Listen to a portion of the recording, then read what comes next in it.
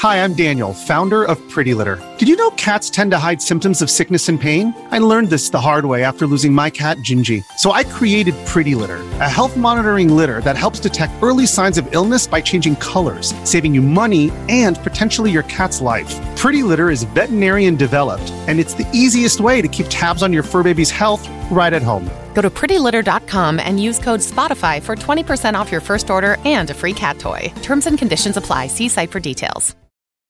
This episode is brought to you by Reese's Peanut Butter Cups. In breaking news, leading scientists worldwide are conducting experiments to determine if Reese's Peanut Butter Cups are the perfect combination of peanut butter and chocolate.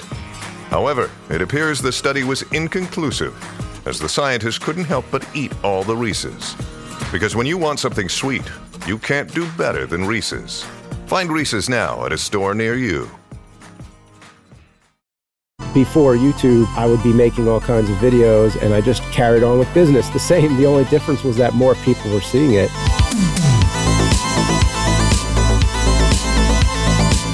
When you sat down and you could have made any kind of film, and you'd done so many things before that point, what made you do this?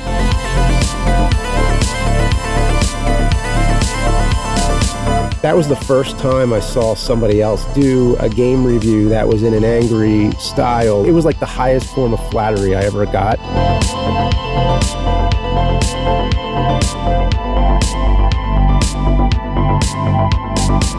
For whatever reason, I feel like NES usually makes the best episodes. Like whenever I'm in doubt, I'm like, okay, just go to the NES library. Get one of those again.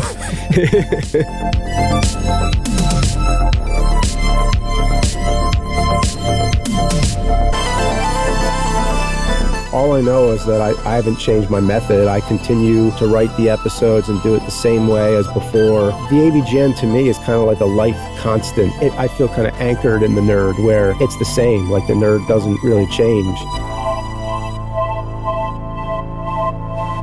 Hey, welcome to the Create Unknown, the home of Make Something Mean Something. It is TCU's Day, and we have a legendary guest tonight that we are very excited about. This is years in the making. Let's kick things off immediately. Matthew Tabor. 20 years ago, the ancient compositions of Plutarch and Seneca collided with the electronics of Ralph Baer, smattered with a tinge of Wells and Hitchcock to birth a strange cultural phenomenon, the video game essays of James Rolfe, which in 2022 consumes untold millions of hours every day. James is actually one of our two guests today, the other being the angry video game nerd, and it's not always easy to tell where one stops and the other begins. A couple of obscure short videos made years before YouTube turned into Cinemassacre and Screenwave, and a near 20-year body of work that includes a feature-length film with 942 visual effects shots. In 1940, James would have been eligible for the draft. He's not old, but he already has a legacy. It's the literally tens of thousands of YouTube channels that percolated in the minds of viewers as they watched the angry video game nerd. James, if you started fresh today, no resume, no creations of any sort prior to right now, what would your YouTube channel be about? What would my YouTube channel be about? I don't know. Maybe cocktail recipes or something. What? Really? Are you into that? I mean, not a lot, but if you're just saying like start with something new, I'm always about starting new with things. It's fun. It's never too late to change what you're doing and, change things up. Yeah. Well, you've had a lot of formats over the years, so it's obvious to me, and it's something that I relate to a lot. On Vsauce 2, I've tried a lot of shows and, let them run their course, switch things up. It seems like you're interested in creativity kind of in the same way. So it's been interesting to me to see you have the angry video game nerd, which is obviously what you're most well known for, as being kind of like the cornerstone of that. Do you ever feel like the angry video game nerd character prevents you in any way from kind of exploring the other creative things that you'd like to explore? Yes and no. I think mostly no, because it helps get more attention to other things that I'm doing, and it makes everything possible. I mean, the nerd opened up all the doors, and it's the nerd is the highest, most important thing that I do, because it's my paying job. I mean, that's like the highest thing you could do, and I keep it fun. I get to do whatever I want, really, in the episodes. Like, there's no type of rule or genre that the nerd can step into. So, I keep them fun, and yeah, I mean, the only reason why it might stop is just because if I'm busy working on a nerd episode, then it's taking time away from something else I might be doing. It's probably the only reason that I haven't released my book yet. But on the other hand, with the past couple years or so, there's been so much to add. So I keep adding things to the book all the time. Like, okay, well, as long as you go on living and you keep experiencing more stuff, it could potentially never end. Mm-hmm. But I am going to release it very soon because at some point you just got to do it. Yeah. We mentioned a few weeks ago, I think it was 12 Tone, music YouTuber on Twitter. 12 Tone wrote about YouTubers not really being recognized on the street in the same way that their fans or people just familiar with YouTube would think they were. And I think that has implications on feeling of being limited. I think a lot of people feel like they do a thing, they can't do things that are very different from that. The truth is that you could probably start anything. You could start a cocktail tutorial series tomorrow, and nobody would know the difference. It would be a completely separate, different audience. They'd be like, "Oh, hey, this guy has a camera presence. He must have done this a little bit before," and that's as far as it would go. Yeah, I mean, the question is, what do you want to do? Just do it. I mean, it's like whatever, worst thing, some people won't like it, but just do it. Whatever it is that you enjoy doing, and you could enjoy doing many different things, and you could do a little of this and a little of that, and I think that's what's fun. I'm glad that you brought up the 12 Tone thing because, James, I actually heard you talk a little bit about this in another podcast that you did, where you were mentioning, first of all, that you can't go to GameStops. If you walk into a GameStop, it's like instant, a celebrity status, essentially, getting hawked by people. Yeah, it's been a long time since I walked into a GameStop. Is that a thing still? I don't really remember. Okay, not only is it a thing still, but it smells exactly the same. Like, what does a GameStop smell? I don't think I've been into one in like 15 years. What does a GameStop smell like? Is there a specific game stink that I should know about? Game stink. I don't know where it comes from. Do you have? I mean, I think it's like it's a tinge of body odor, some plastic. I don't know. Comes from. That's a whole other topic. I think it's body odor and plastic mostly. Body odor and plastic. Yeah, well, I'll have to go stop by a GameStop at some point in the near future. But I thought it was interesting that you were essentially saying that, like, outside of obviously a scenario like that in GameStop or a gaming convention, that for the most part that you don't find walking around to be like a problem for people hounding you, like, oh my gosh, it's the angry video game nerd. No, it's really comfortable. It's the right level of famous. I'm not. I can function like a normal human being, although sometimes it can be a little hilarious. I remember one time I was walking out of a store and some guy in his car, he's driving through the parking lot. He stops and is like yelling out his window, like, "Oh my God, James Rolfe, I love your work and everything." And he's just, like praising, really nice. And, I'm trying to cross the street and, get to my car or whatever. But anyway, the guy's going on and on how much he loves my stuff. Real nice. Then the car behind him honks to get moving. And then he yells back at the other person, "Don't you know who this is? It's the angry video game nerd." And I'm like, oh, God. Causing traffic disturbances and road rage. Yeah.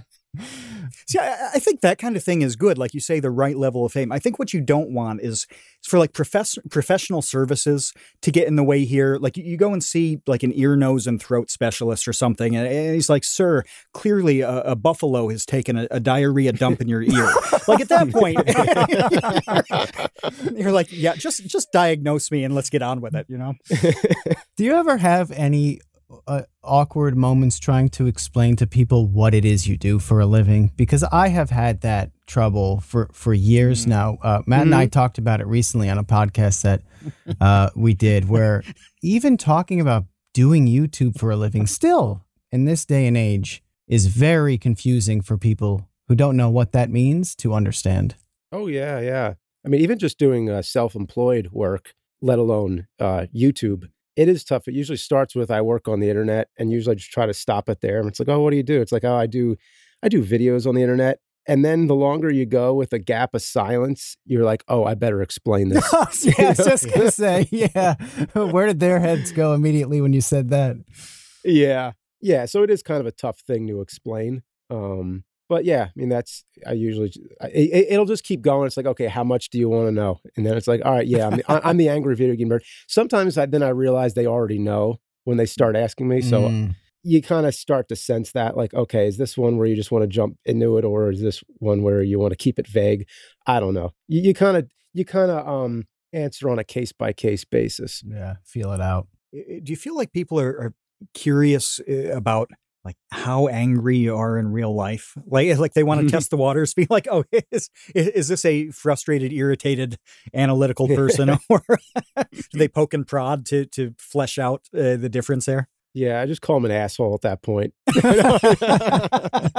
think that might be and then what they get want. Their answer. Yeah, they might want that, actually. I don't know. Validation. I'd want to be called an asshole by the angry video game nerd. That's a better story than like, oh, I met him and he was really nice. Yeah. Yawn.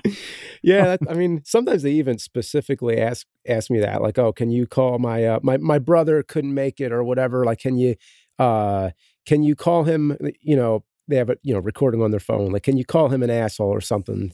So yeah. That would be your Cameo profile, is people just paying you to insult them. Yeah, pay to insult. Mm-hmm.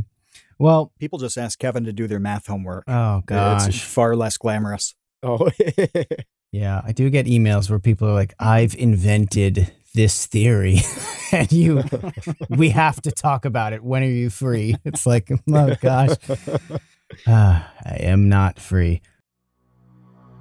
Put down your can of Hyper Hydro Monster and your Crimson Berry White Claw. It's time to rethink the beverages in your life. We drink a tremendous amount of tea, working on videos, recording the podcast, but we don't drink normie NPC tea. We drink cultured and refined anime tea from the Dragon's Treasure.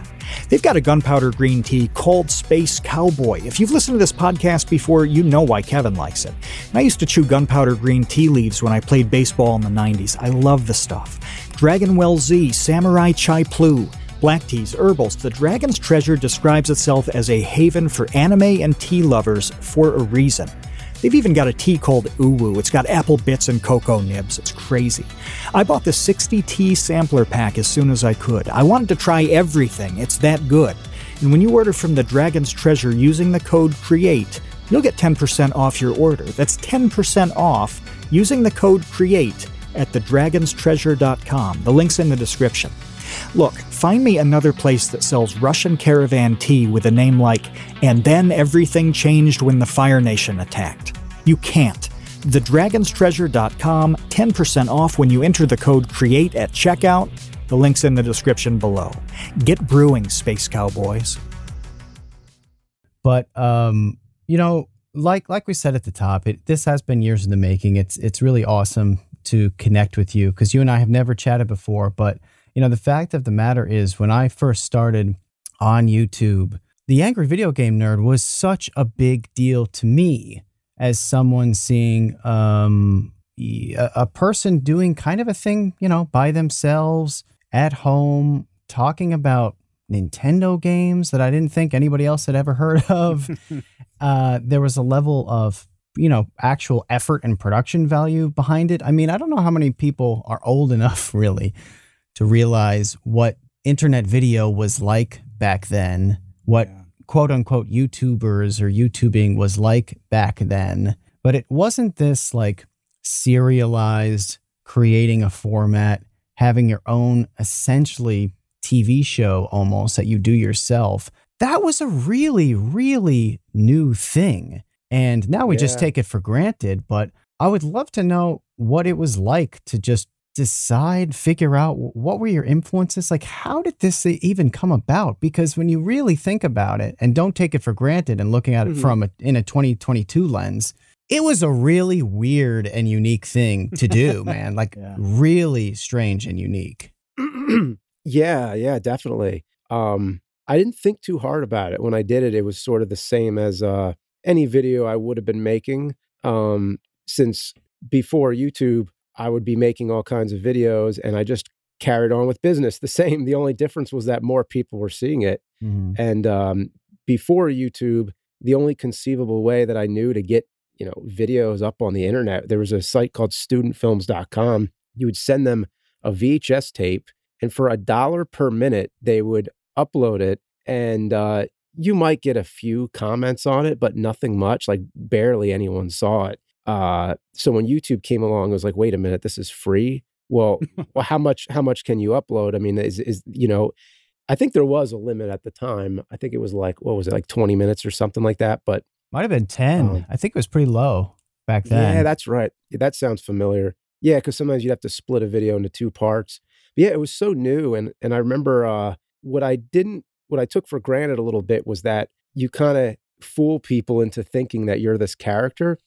And at the time, I was just thinking anybody would understand that. Anybody would understand, well, this is acting. This is a character I'm playing. But a lot of people at first kind of didn't get it, or they thought it was real. So I should have played that up more maybe and just been like, oh, this is real, That's a really interesting thing to note, though, that you were already doing this stuff. It's a lot like Weird Paul, who we talked to weeks ago. Weird Paul was making home videos in the 80s and splicing together edits and doing Weird Al style song parodies. It was just stuff he was doing. And as all the internet platforms came along, he didn't look at anything and think, oh, I want to do something like this. It's like, no, here's a place where I can maybe put the things I'm already doing. And I think that's tough for people to understand, because anybody now who's like under 25 can pretty much do anything. There's nothing that anybody's doing that doesn't have a platform for it. Whereas how many years, 15 years you were making videos before it was even possible to upload one to YouTube? Yeah, every generation is going to have something new. Because the generations before me would be like, well, we'd have to shoot it on film and then wait for it to come back from the lab, which I did in film school. But, video made it easier. And then editing on computers, when that came along, it was like, oh my God, wow. Like slow transition. I remember, I couldn't afford any of the newest computers at the time, but years and years would go by and I'd use the school's computers and spend any hour that they would have the lab open I'd come in and edit my movies on it. And then eventually got my own, like used my whole student loan that year to buy a new Mac. At the time, it was a Power Mac G4, and was editing on Adobe Premiere. Well, now I'm editing on Premiere again, but at the time it was like the old Premiere. And the only thing left, the only missing piece of the puzzle was somewhere to show everything you're doing. And YouTube came along and the rest is history. Yeah. I've talked about how I went to like local TV stations just trying to figure out a way to put stuff on air after hours. You would have to take a certain class and then like work there a certain number of hours to even hope to get your short film or something to play on this local TV station at 3:00 in the morning when no one was watching anyway. So then when YouTube was a thing, it was like, holy cow, I could just make whenever and upload it whenever, and other people can watch it whenever for free. That's really amazing. An amazing thing. When you mentioned Weird Paul, I also thought of this guy Spider1, whose videos I love. He is a game reviewer who has reviewed every single TurboGrafx game. Every single one. Cool. Yeah, it's a show called Turbo Views, and he just went through the whole catalog of TurboGrafx. How many is that? It's not like a shocking amount because that system wasn't like super popular, but it's over 100. It's 100 something. It's not like NES, which was like 600 something games. I think TurboGrafx was like 116. Still a big project. It took him years, but why I wanted to mention it is this dude was making like TurboGrafx reviews with a camcorder like at home in like 1991. You know what I mean? Oh, wow. And then it wasn't until YouTube he started doing it more and more, kind of professionally, and well, not professionally. He has a day job, I believe, but it was a similar thing where like this guy not invented, but he was doing video game reviews 15 years or whatever, just by himself before there was any way to share them with people just for fun. It's amazing to hear stories like that. Yeah, that's awesome. What were you trying to do when you made the first one? Like when you sat down and you could have made any kind of film, and you'd done so many things before that point. What made you do this? Probably because the last thing I did was completely different. Like that was kind of like the reason I did everything, I guess. I just kept jumping from project to project and making everything I did completely different from the last thing. So I was like, hey, how about I review this old video game that nobody cares about anymore? Nobody would ever even remember this game except for my close friends. And that was really all it was just show it around to anybody who might remember the games, and you'll get a good laugh and then, move on to the next thing. I had no idea that so many people remembered the same games, and that it like spoke to a generation and all that. Like that was just really amazing, to find out. Mm-hmm. What was the project directly before it that you were trying to get the opposite of? What was the project? Oh, you know what? It was my senior film. It was a urban legend short film about legends in the Pine Barrens of New Jersey. Oh, it was sweet. sort of meant to be like the first episode of like a Twilight Zone type sort of anthology series. But it was about investigating this place in the Pine Barrens called the Blue Hole. It's a narrative though. It's not like a like a hunting the myth kind of show, like a documentary. It was narrative, but I did that, and then I just never continued it, unfortunately. But the thing is, I moved on to so many other things after that. I did a zombie short film like a year or two after that, and that was The Deader the Better, and that's just a cross between Clerks and Night of the Living Dead. And are these available to watch, or are they kind of lost to time? I don't think they're lost unless they went down without me knowing. But I think you could find them. Yeah, if you look up Legend of the Blue Hole, that's a little more low key. And then The Deader the Better is a little more like silly, like inspired by like Evil Dead and movies like that. It could be made a lot better today, but for what I did, it was pretty cool because I filmed inside my parents' garage at that time, and I used even when I wasn't living there, I would still go back to use their garage because it was the only place I knew. They never heard the last of me for a while, but it was all done inside, but it was meant to look like an exterior. Like you'd fog it up, and with the atmospheric haze, you couldn't really tell that you were inside. So it just looked kind of like an old, like black and white Universal horror film, like that kind of look. Mm-hmm. But with the Clerks vibe, it was kind of like just two guys chatting it up in a cemetery while killing zombies. That was kind of the idea. We want to help you make something and mean something. And we say that phrase all the time because when you're making something and you know it means something, even if it's just to you, that's when you feel pretty good about what you're creating. The support for the Create Unknown in recent weeks has been incredible. Animators, artists, musicians, YouTubers, aspiring filmmakers, comedians, it is crazy how talented everybody in this community is. Consider joining the Create Unknown Patreon. Every dollar that comes through goes straight into the podcast and its community. That means more highlights videos. It means a big Minecraft project that's on the way. And eventually we'd like to manufacture custom piss bottles so you never have to leave your battle station. And being a patron unlocks participation in all of our live recordings. You've seen the roster of guests we've had. Having access to their minds is a unique opportunity. You can go to patreon.com/thecreateunknown or click the link that's in the description. Every little bit helps, and your support means absolutely everything to us. Patreon.com/thecreateunknown, links in the description. We appreciate you, Space Cowboys.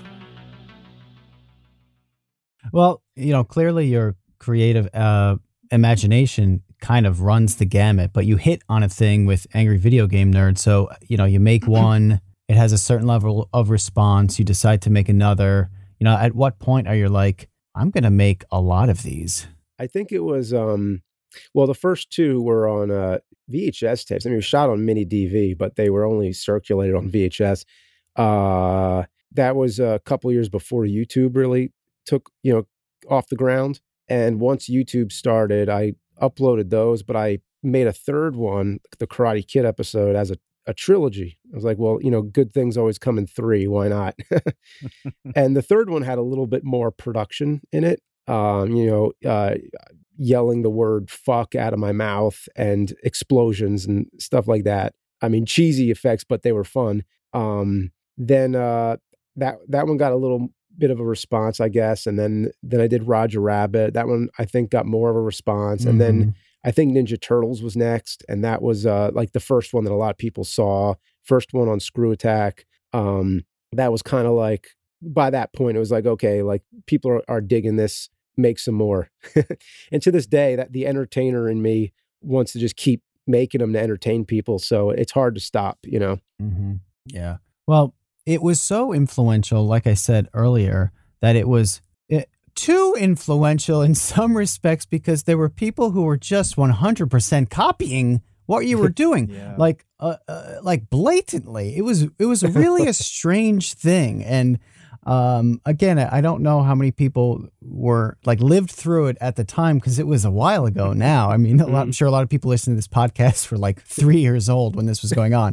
But the fact is, there was this strange moment of time where, AVGN was extremely popular. It was fresh. It was different. There wasn't anything else like it on the internet until there were kind of a lot of things like it on the internet, because a bunch of dudes kind of said, "Hey, I could do this," and like literally could do this. What went through your head when you started seeing those clones pop up? All I remember is the first one I saw.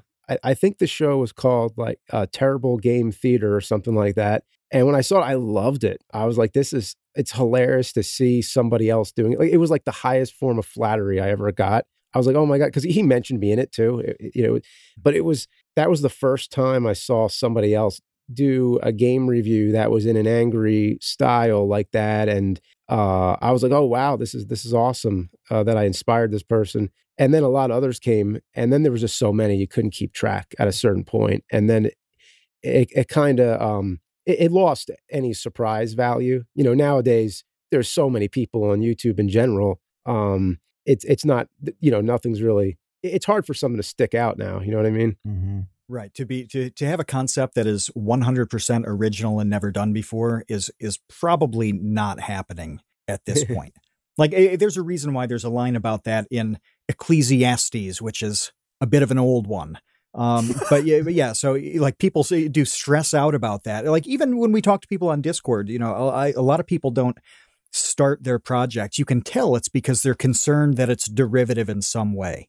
Well, at a point, you just have to recognize that like you're not really going to do something that is completely and totally fresh. But the difference between all those clones, and as you were describing it, I was thinking of all the like buying computer games in the 80s where the sticker would say that it was like Tandy compatible and IBM compatible.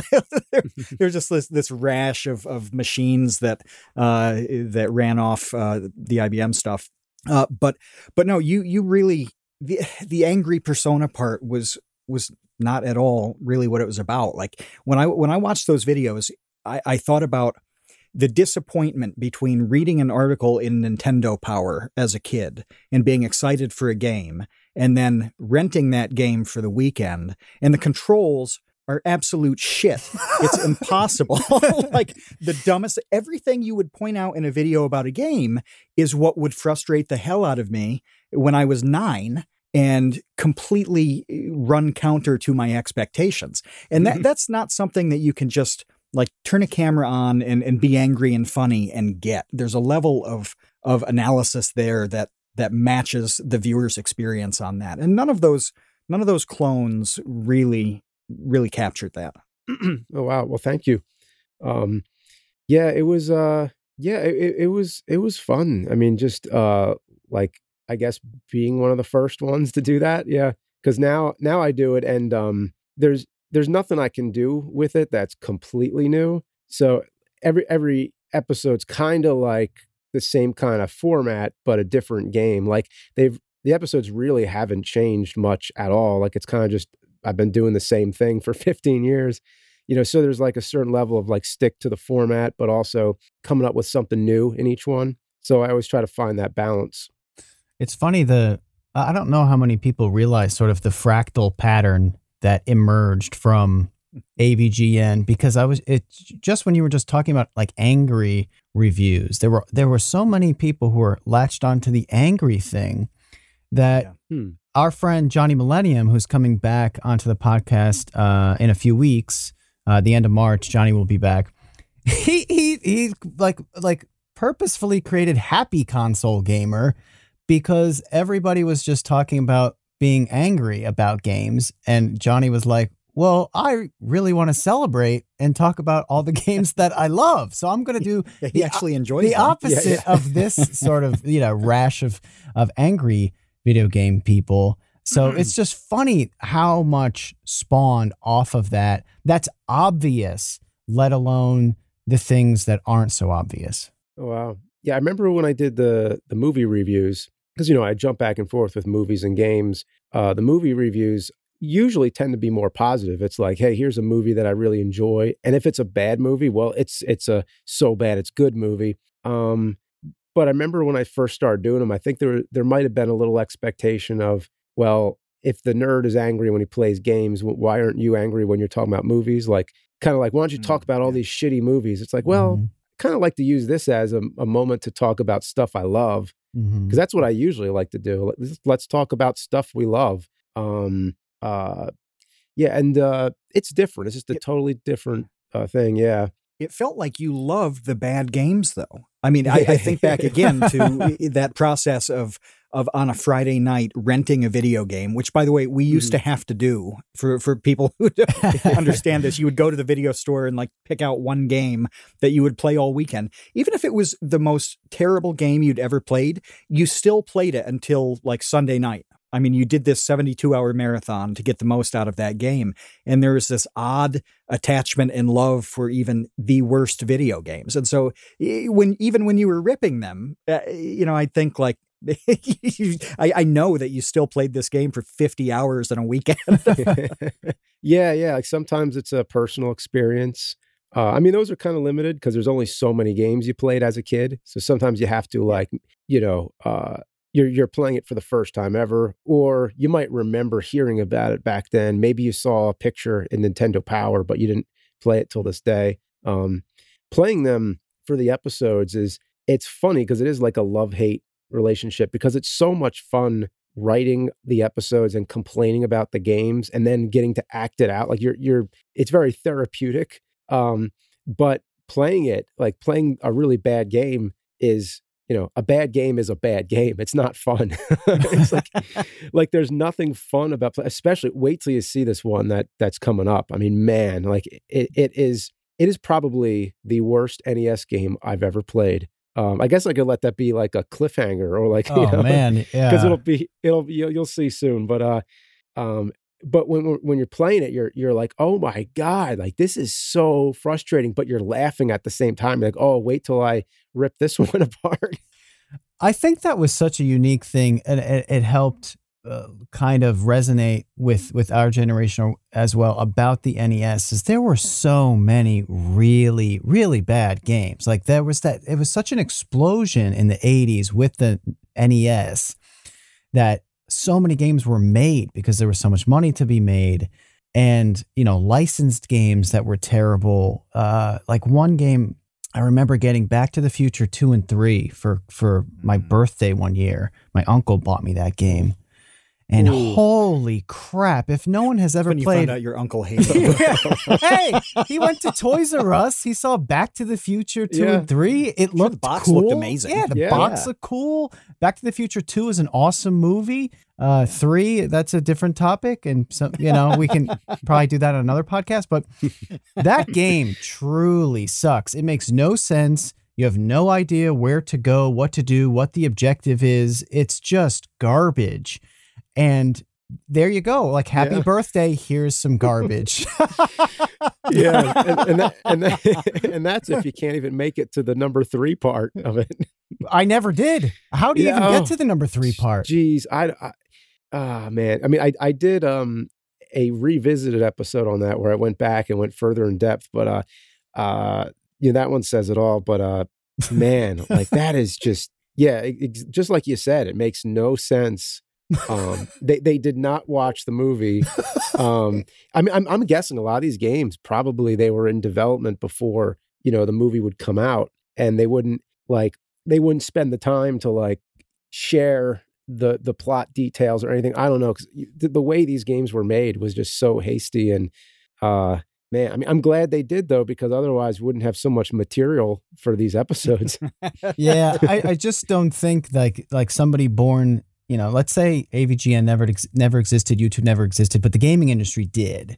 I just don't see the same show being generated from like the PS4. I don't know. I just don't. I think the games are just better. There's not this slew of horrendous games that everybody played and remembers how much they sucked. Yeah, you know what? It's like NES, for whatever reason, I feel like NES usually makes the best episodes. Like whenever I'm in doubt, I'm like, okay, just go to the NES library, get one of those again. Even the show, it was Angry Nintendo Nerd. Funny thing, there's a segment in the new episode. It's going to start off as Angry Nintendo Nerd. We're going to go back, like really go back to the past, like this, like as if this were a lost episode.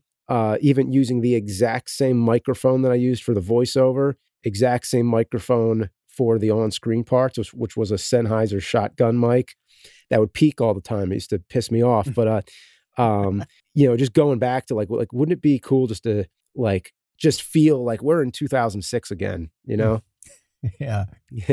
This podcast is sponsored by Cloud Optimizer. As a business owner or IT manager, are your cloud investment costs going up and you don't know why?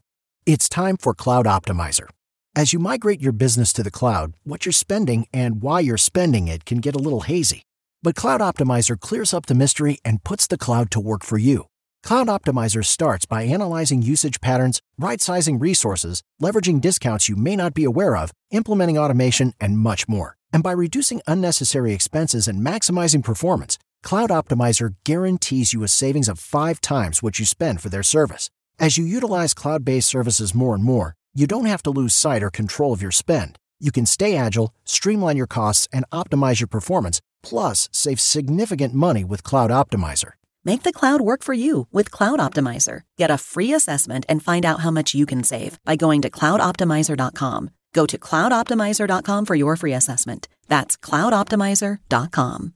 Well, it's been that long. It's been since 2006. We're in 2022 these days. And that's a topic that I really wanted to, and a conversation I really wanted to have with you, is that we're at this strange point now where there are creators like you who have done this from the beginning. It's been a long time. So you've had a long career as a YouTuber, which having a long career as a YouTuber is now like, the first generation of people who are running into that. So how do you think that has played out? And do you think that, having a long career on YouTube or as an online creator has different challenges than perhaps having a long career in other entertainment industries? Yeah, I don't know. I mean, I just, I keep making the episodes like the same way, like the method doesn't change. But a lot of times I make jokes about that where I'm like, oh, well, it was 15 years ago when I first talked about this game, but it was 15 years before that when it was actually released. So it's actually, the episode is now just as old as the game was when I first reviewed it. So there's all that kind of stuff. I like it because it's retro, and like I like that I've become retro too. So whenever people talk about that, like, oh, I remember it's 2006 when I first was watching the Angry Nintendo Nerd. It's like, yeah, like retro. I like it because a lot of the people who I'm a fan of are retro and retro to me. Mm-hmm. Yeah, well, I'm just wondering, in general, how you deal with people who like for instance, for me, there was a show that called Mind Blow that I used to do on Vsauce 2 that a lot of people knew and they subscribed to my channel for. I haven't done that show in many years, but to this day I still get comments, bring back 5 years. Bring back Mind Blow. When's the next Mind Blow? Why did you stop doing this? Oh, yeah. And there's a free video. Matt and I did an 1.5-hour podcast where I just tried to explain why I stopped doing that show. But obviously, you've had different formats over the years. You have grown into an adult, a family man. Life changes, people change. How do you deal with fans who maybe don't understand that life changes, people change, formats change, platforms change, and the who don't like? Understand life? Is that the short way to put it? Fans who don't understand life. Don't understand life. Yeah. I mean, I don't know who that is exactly. Like, are these people who are young that just haven't been through that yet? Or, I really don't know. But all I know is that I haven't changed my method. I continue to write the episodes and do it the same way as before. So the AVGN to me is kind of like a life constant where I feel kind of anchored in the nerd, where it's the same. Like the nerd doesn't really change. And there are some shows that I stopped, like Board James. I loved Board James. It was actually one of my favorite shows that I did, but it had like a self-contained story that wrapped up. So I kind of did like the Seinfeld thing where he stopped because he felt like, oh, this is perfect where it is. I'm not going to like run this into the ground. So I'm like, okay. So with a lot of the shows that I stopped, they all stopped for a reason. Like I felt this is good where it's at. Let me just leave it. I'll leave Board James alone. That's not like definitive. It's not like I can never bring it back. But for the time being, I like that people ask me like, oh, I'd love to see that more, because that clearly means they loved it.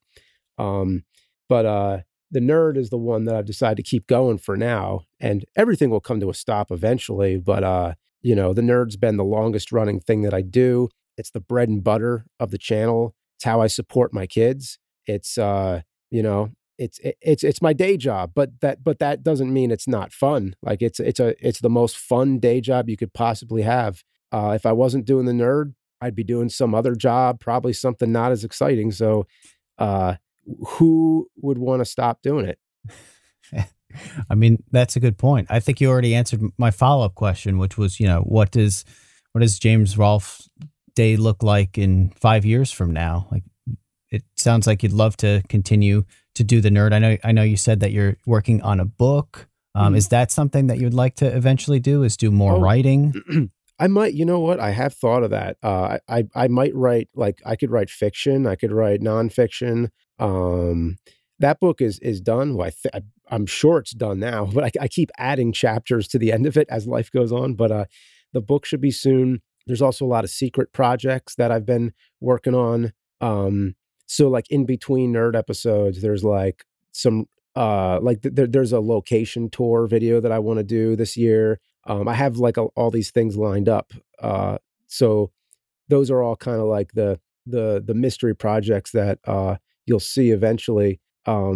Also, I'm recording an album with my band, Rex Viper. That's kind of just like a fun, side project that, whenever everybody has time and syncs up with our schedules and everything. It's like, all these people in the band, like everybody has to get together. We'll play some more shows. But right now, kind of just recording the music is like something pretty low key as far as like video production goes. Cause I'm just a rhythm guitarist. So it's like, it's not like a huge commitment. You know what I mean? Mm-hmm. So I'll lay down my tracks and then I'll go back to working on another video, movie review, the nerd or whatever.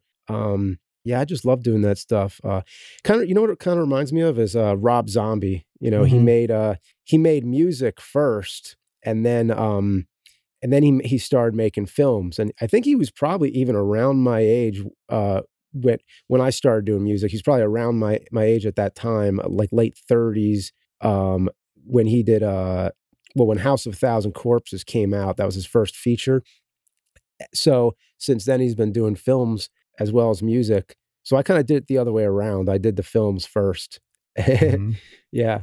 Would you like to make another full-length film? And we had Andrew Bowser on earlier, who is in the midst of making his Onyx the Fortuitous. And I know that he's looking for some investors for that. So if anybody is listening that wants to become an equity holder in Onyx the Fortuitous, the option now is your chance, yes, to become an executive producer or something. But what about you, James? Is that something that you would like to do again in the future, or did you kind of scratch that itch? Well, the next film would be in the horror genre, rather than, Angry Video Game Nerd Movie, which was like comedy, action, adventure, sci-fi. It was like this big, fun sampler platter of all different genres.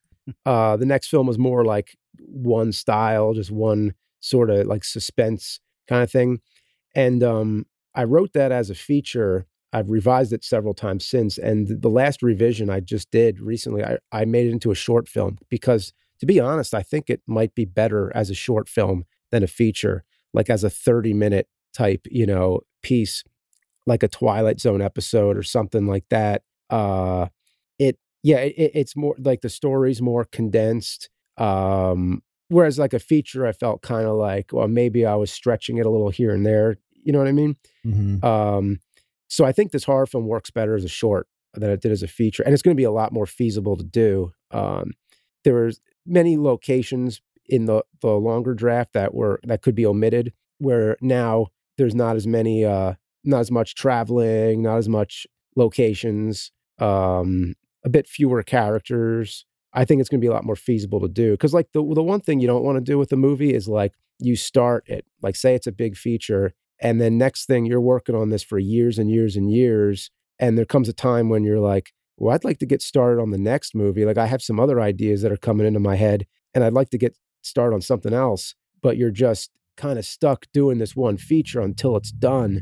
Mm-hmm. So you don't want to get there. You want to like pick something that's going to be like the perfect thing that you're going to want to be doing. You don't want to just wait until you have that end result. Like you're making it to make it, like making it to actually enjoy making it while you're doing it. Mm-hmm. So that's what I, that's what I just want to emphasize there. Yeah, that makes sense. Well, you are a busy guy. You wear a lot of hats. No shortage of hats on this man. That's for sure. Plenty projects.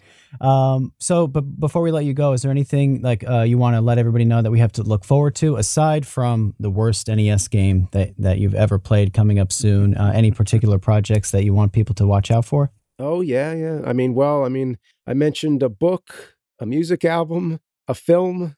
I think I already kind of mentioned it all. That's it. That's it. There's nothing else. There's no sort of like synchronized swimming meet that you're going to do, or yeah, that's right. Dance ensemble. Well, now you got me thinking. So, well, I'll be hopefully attending some more conventions in the near future. I'm doing some weekly movie reviews right now. Actually, they're not even all movie reviews. They're just all like topics, just whatever. It's like, I'm pretty much just making whatever I want, whatever I feel like, whatever's fun and whatever, I feel passionate about. So that's what I'm doing. So just keep watching the channel. Yeah. Awesome. Well, James, thanks so much for your time. It was a long time coming. And Matt and I really appreciate you squeezing us into your busy schedule. Get back to work. Okay. Mister. You have a lot of things to create. Well, thanks guys. I appreciate it. This is a really good talk. All right. We'll be back next Tuesday, TCU's Day. Until then, we'll see you, Space Cowboys. Thanks for listening to The Create Unknown. We make this show with the support of our patrons. 100% goes directly to keeping episodes going every week, and we've been shocked by all the new support this year. The world's ending and I'm late for work. Gib Tom, Sid Poke, Demetrius, Atrocious Guff. You guys really do make this show happen.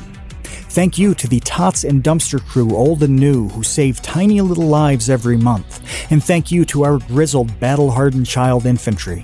Jen Mefasanti, Kevin Menard, Mikhail Steinke, Risebread, Sean Malone, Ryan, Kamikaze, Maria, Marco Sheep, Tom Videogre, Jelksies, and Dan the Latch.